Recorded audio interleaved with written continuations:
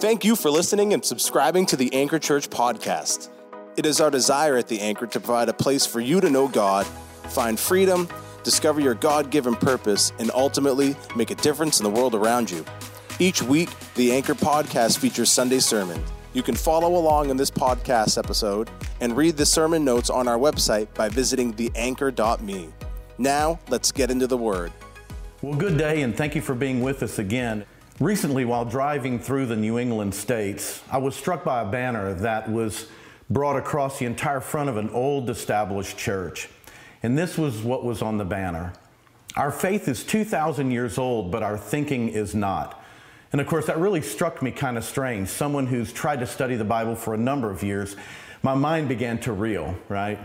And as I did that, the question began to come up, is this modern faith or modern thinking the kind of faith that Jesus said he wanted to find when he said those words in Luke 18?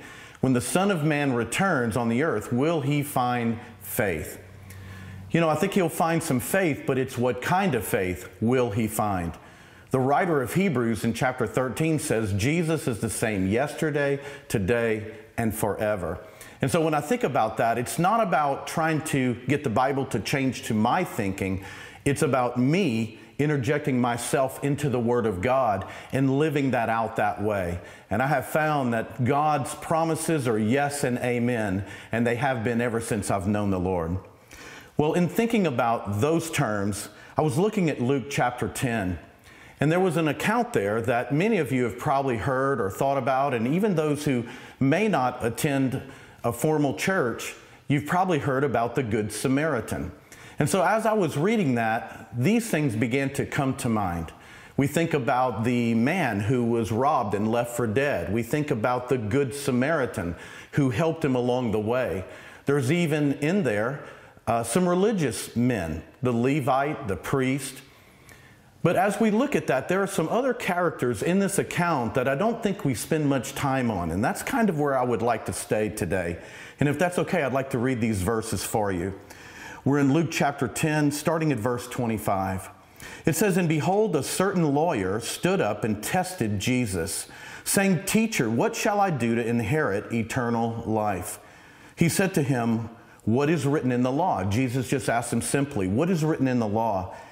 And the attorney said, "You shall love the Lord your God with all your heart, with all your soul, with all your strength, all your might, and your neighbor as yourself." Jesus said, "You have answered rightly or correctly. Do this and you will live." But the lawyer, wanting to justify himself, said to Jesus, "And who is my neighbor?" And this is where the account many of us are familiar with. Jesus answered and said, "There was a certain man who went down to Jerusalem, to Jericho." By the way, you actually leave Jerusalem and descend into Jericho. "And he fell among thieves who stripped him of his clothing and wounded him and departed, leaving him half dead," or leaving him for dead. "Now by chance a certain priest came by on that road, and when he saw him, he passed on the other side. And then likewise a Levite of the Levitical priesthood, when he arrived at that place, he came and looked." In other words, he came a little closer and he looked, but he passed by on the other side. "But a certain Samaritan, as he journeyed, came where he was. And so he went to him and bandaged him up, his wounds, pouring oil and wine. And then he set him on his own animal and brought him to the inn and took care of him. On the next day when he departed, he told the innkeeper that he would take care of any expenses that he had. And he gave him 2 coins or 2 denarii. And he said, 'Take care of him. Whatever is needed, when I come back, I'll take care of it.' Jesus asked the lawyer, 'So which of these 3 do you think was a neighbor to him who fell among the thieves?' The lawyer says, 'He who showed mercy on him.' Jesus said to him, 'Go and do likewise.'" Now, this is a wonderful account of Jesus really not trying to challenge so much the person that came, but dialoguing with him in a very natural way. What I love about Jesus is this, is that he met people right where they are, or right where they were, and then he begins to engage them at that moment. And he begins to talk about the very things that mean things to him. In this case, he's speaking to a lawyer. Another translation would call him a scribe. They were really the same thing. They knew the scriptures frontwards and backwards. They had memorized all of the Old Testament, at least the first 5 books of the Bible, the Pentateuch. And so they could quote any of it at any given time, even down to where the commas were, the periods, everything, understanding the scriptures. So when he comes to Jesus, I want to read this to you again. He says, a certain lawyer or scribe stood up and tested Jesus. So let's look at that. Jesus, just before this moment, is teaching. And so this lawyer is sitting in the midst of this. And there's a moment where everyone is seated, but he stands. Now, what does that mean when he stands? He's taken a position of authority. He's taken a position of challenging Jesus. And of course, Jesus is not intimidated by that, and nor should we be when people ask us questions about the Word of God. We should not only know the Word of God, but then depend on God to give us the very answers that we need to speak to a person's life. The lawyer stands up, the Bible says, and he tests him and he says, "Teacher, what shall I do to inherit eternal life?" Well, the beauty of that is that the lawyer knew there was an eternal life to have. Jesus responds in a way that absolutely blows the lawyer's mind. That's kind of a modern version of what he did. He says, "Well, what is written in the law, and how does it read to you?" I believe that statement by Jesus is very important for you and I. Here's why it's important. Jesus says, what does it say, and how does it read to you? You see, the beauty of that question or statement by Jesus is, what do you get out of it? What does it say? How are you taking that into your life? How does it apply to you? What does it mean to you each and every day, whether that's at work or going to the grocery store or meeting with friends? How does it read to you? You see, I'm convinced that if the Bible cannot be applied to our lives, then quite honestly, what value is it? It has to be something that we can take and apply, not only today, tomorrow, but down the road in all of our life as we walk with Christ. Jesus says, how does it read to you? And I love this. The lawyer says, you shall love the Lord their God with all your heart, with all your soul, with all your strength, and with all your mind, and your neighbor as yourself. Now, this is really kind of an interesting moment. You see, as an attorney, what we would call a lawyer, is someone who's an advocate or brings the truth to the law to a circumstance. The lawyers had little boxes that hung off of their sleeves and off of their robes, and they held scripture inside of them. So each day they would have standard, like the 10 Commandments, and they would have additional scriptures that they would put in these boxes, and they would say them all day and have them literally hanging off of their body. So when Jesus says, what does the law say and how does it read to you? He was really speaking to a man who had stood up and had scripture hanging off of his body. I'm just trying to give you a little bit of a word picture here so that you can get what's really happening. Think of all the people sitting around, looking up going, okay, hitting the guy next to you and going, this is going to be fun. And Jesus just simply says, how does it read to you? And the lawyer simply quotes Deuteronomy. And he says, you'll love the Lord your God. And he begins to quote it, just as we said. But he adds, you will love your neighbor as yourself. That's not in Deuteronomy, but that was a teaching that Jesus had been teaching in that time frame. And he added that because it coincided with those verses of Scripture. And I believe that he also used that to be accepted with those that were around him and going, okay, well, that matches Scripture in the sense of that should come together. So let's see what takes place. Jesus looks at him and says, you have answered rightly. Do this and you will live. Now, as the lawyer is standing there, you can imagine how he is totally frustrated with Jesus at this point. All of the people looking around going, okay, that's a good answer. And the lawyer is saying, are you telling me you're not going to engage me? See, as he's looking at Jesus, this is what he's saying inside. You're not going to engage me? Are you telling me you're not going to argue with me? Are you telling me you're not going to challenge me on all that I know? Are you telling me that you're going to let me stand here and look foolish in front of all these people as I stood up to try to make you foolish? Jesus looked at him and said, you know what? You've really answered well. Do this and you will live. Think of that moment. See, we've got to put ourselves right in there and go, how would that look to us? And here we are, and Jesus says, do that and you will live. Now, I'm going to tell you right now, I don't recommend that you do what the lawyer did next, okay? The lawyer wanting to justify himself. Don't you love that statement? I've read many translations, and they all say basically the same thing. The lawyer, trying to justify himself, said to Jesus and asked him a question, who is my neighbor? We never want to try to justify our actions or our attitudes to Jesus. We can come to him and say, Lord, this is what I was thinking. This is what my thoughts were. This is what I was hoping was going to get accomplished. That's one thing. That's not justification. That's just trying to say, this is where I was in this.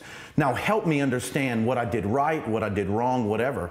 But the attorney here, the lawyer here, the scribe here is not wanting that. Wanting to justify himself because Jesus didn't encounter him, right? Well, who is my neighbor? Wrong.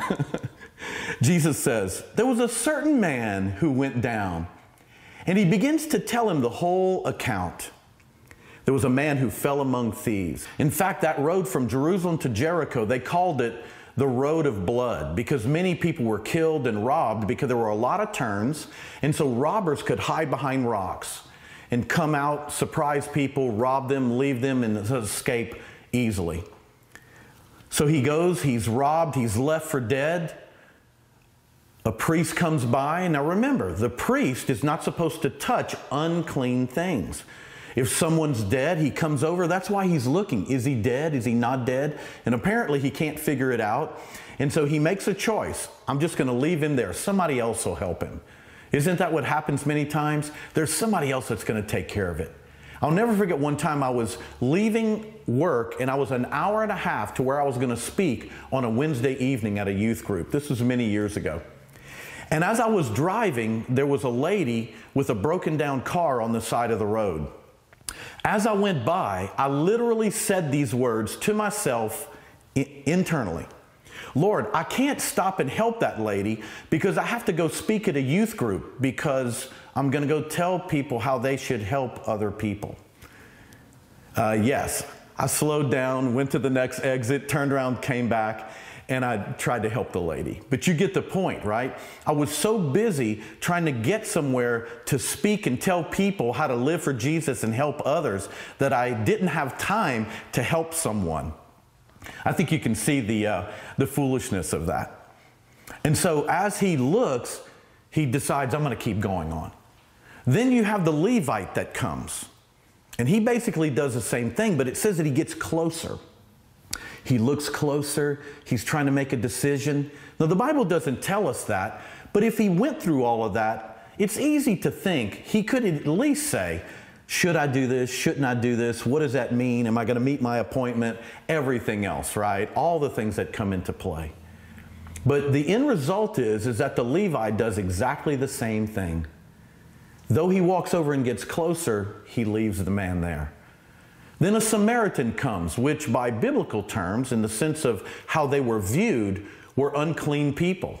Yet it doesn't say that he hesitated at all. He takes the man, he basically takes him, tries to help him the best way he can at that moment, helps him onto his beast or his animal. It could have been a horse, could have been a donkey, whatever it was. He helps him on it and then walks down the rest of the way there to Jericho. Brings him to an inn, says, we need help. Let's get a doctor or someone who can clean him up. And then, of course, we know the rest, right? He says, if there's more that needs to take place, just put it on my bill. I'll take care of it when I come back down this way. Well, Jesus asked the lawyer a question. When he had told everything, he says, so, which of these three do you think was a neighbor? Now remember, the lawyer asked the question, who was the neighbor? Who is my neighbor? Kind of like Mr. Rogers, right? The lawyer looks at him and Jesus says, who of the three, the priest, the Levite, the unclean Samaritan, right? Who do you think was a neighbor? He didn't say, who do you think can quote more scripture? He said, who do you think was a neighbor? He didn't say, who do you think has more money or access to people or resources? He asked him, who do you think was the neighbor in this circumstance? The lawyer said, and I'm pretty sure that he said it in a more non-attitude way, he who showed mercy on him. And Jesus says basically the same thing. Go and do likewise. The two situations that were there, Jesus answers the lawyer almost exactly the same way. Good answer. Go and do it, and you're going to live. You see, there's something about the scripture that says it requires action. I've heard many people say, me and the big man, that's how they will say it, me and the big man, we have an agreement. I'm like, wow, does he know you have that agreement? You see, it's not about whether I have an agreement with him, it's whether or not he has an agreement with us. You see, the attorney here, the lawyer here, comes to Jesus to challenge him. And Jesus just simply answers with very few words, but that cut right down to the heart. I believe that this is very, very important for both of us, and I'm going to talk about sheer obedience, not just acting out the law. In other words, am I obedient because of my faith, or am I just obedient because it's what I'm supposed to do? When Jesus asked the lawyer those questions, the lawyer had the answers, didn't he? But he's sitting there thinking to himself, am I living this out? I know the answers. I even know the scriptures. Am I living that out? You see, this was the profound statement that Jesus went right to. You know, the Lord has the ability to take that finger and stick it right on the place that he needs to speak to us about. For some of you, it might be that very thing right now. You know, we don't come to the Lord and say, I'm going to earn my way to eternal life. Jesus didn't tell the lawyer that. He just said, love the Lord your God with all your heart, mind, soul, and strength, and love your neighbors yourself. You've got it. Go ahead and do that. Well, who is my neighbor? Well, let me go ahead and give you a scenario. Who's the neighbor? And who acted like a true neighbor? And Jesus is challenging this lawyer about, do you just obey what you think you know to do, or is it something that you do every day? I remember reading a devotion by Charles Finney, and he said, devotions are devotion. And you go, well, Tommy, aren't those the same things? Well, they touch, but devotions is something we just maybe go and do. Man, every morning at 6 o'clock, I do my devotions. Or do I get up because I'm devoted to the Lord to spend time with him? Or do I just wait for the last 5 seconds? Okay, I go from 6 to 6:30. It's 6:29, 6:29 and a half, 6:30, I can go, and my devotions are over. No. What about devotion to the Lord? You see, there have been times where I've found myself in situations just like this. Let me give you one of them. I was in a cab going to the airport in a city, and I got into this cab, and it was a man who lived out his Muslim faith. And he had some articles in the cab that definitely spoke to the fact that what he believed and who he was. So, as always, I just engage people because I want to know where their faith is and why their faith is. It's not only where, but why. And as I did, I said, it looks like you follow the Islamic law pretty well. What are some of the things you do to please your God? And boy, he immediately jumped into, man, I pray a certain amount of times a day. I do this, I do this, I do this. And boy, he rattled off a bunch of things that he does. And I looked at him and I said, you seem pretty proud of your accomplishments. To which he said, oh, yes, I am. And I asked him, I said, well, is pride something that your God is pleased with? Is that a characteristic that you should have in your life? You see, there's a difference between a devotion or just living out the do's and don'ts of something. And that's what I was challenging him. When I asked him that question, he did not respond to me. And he just said, I've got to drive. And he went back to driving, and we never spoke again. It was kind of a quiet drive to the airport. I remember, and this has happened many times, where Jehovah's Witnesses will come to my home, or I'll engage them out on the street. And when they'll come to my home and knock on the door, and of course they begin immediately to talk, and I'll just go, wait. I just have a quick question for you. It's a simple question. And they'll go, oh, okay. And I'll ask them,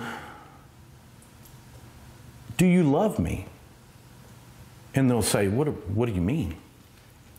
And I'll say, well, do you love me? And they'll say, well, I don't even know you.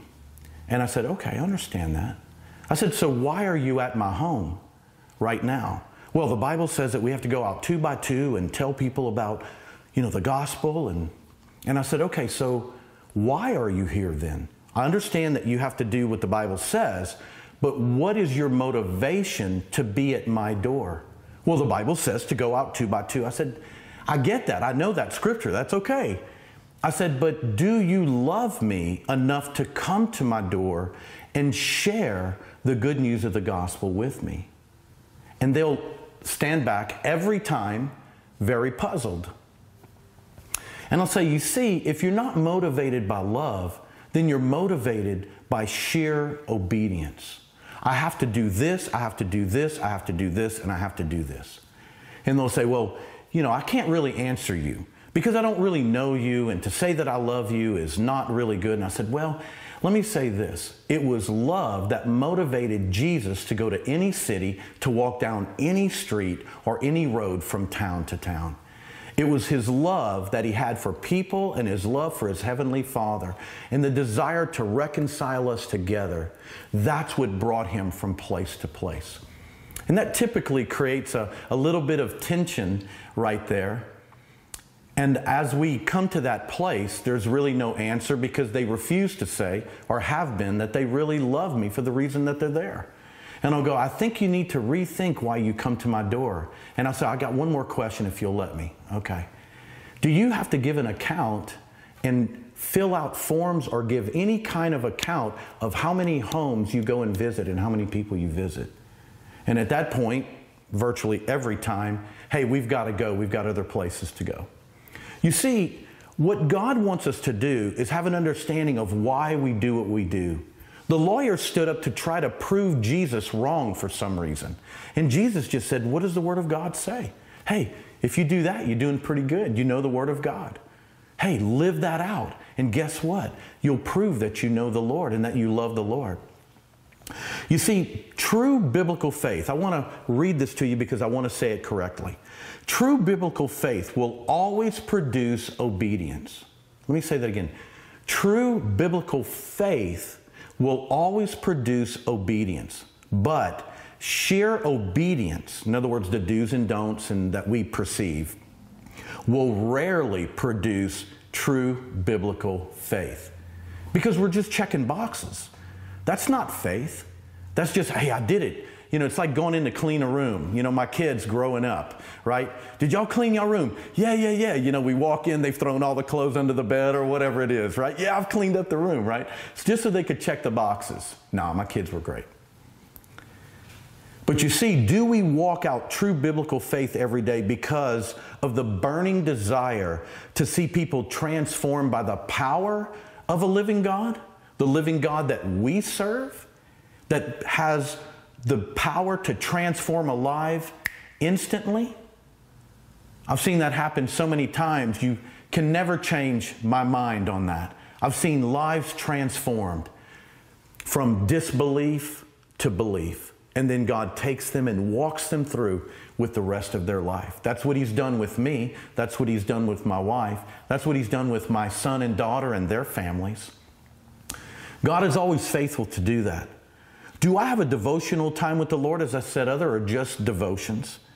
These questions, I think, are one, is it out of relationship or is it out of some kind of perverted, misguided discipline of obedience? Only you can answer that in your life. I'm not here to answer it for you. I'm just here to ask the question so you can answer it. You see, does that represent the modern church faith that I said when we started this segment? Our faith is 2,000 years old, but our thinking is not. I don't know. In this account with this lawyer, this fits right into our lives today. I don't have to have modern thinking to let that speak into my life. All it has to do is sink deep into my spirit and it'll begin to work out in my life. If I believe it and take it and apply faith to it, then it will produce the obedience that the Lord would have. You see, I've got to ask myself daily, is my faith rooted in the Word of God? And that's something maybe you can ask yourself right now. In fact, let me ask you a few questions. One, is my faith rooted in the Word of God? Is that Word active? Is it sharp? Is it capable of cutting to the heart of a matter in my life, my family's life, and those around me? Is my life capable of expressing the genuine love of God? Now that's important. That was kind of the questions that I asked those other people that I was telling you about. What is motivating you to do the very things that you do? You know, I have to tell you right now, I don't serve the Lord to be saved. I serve the Lord because I'm saved, because He transformed me.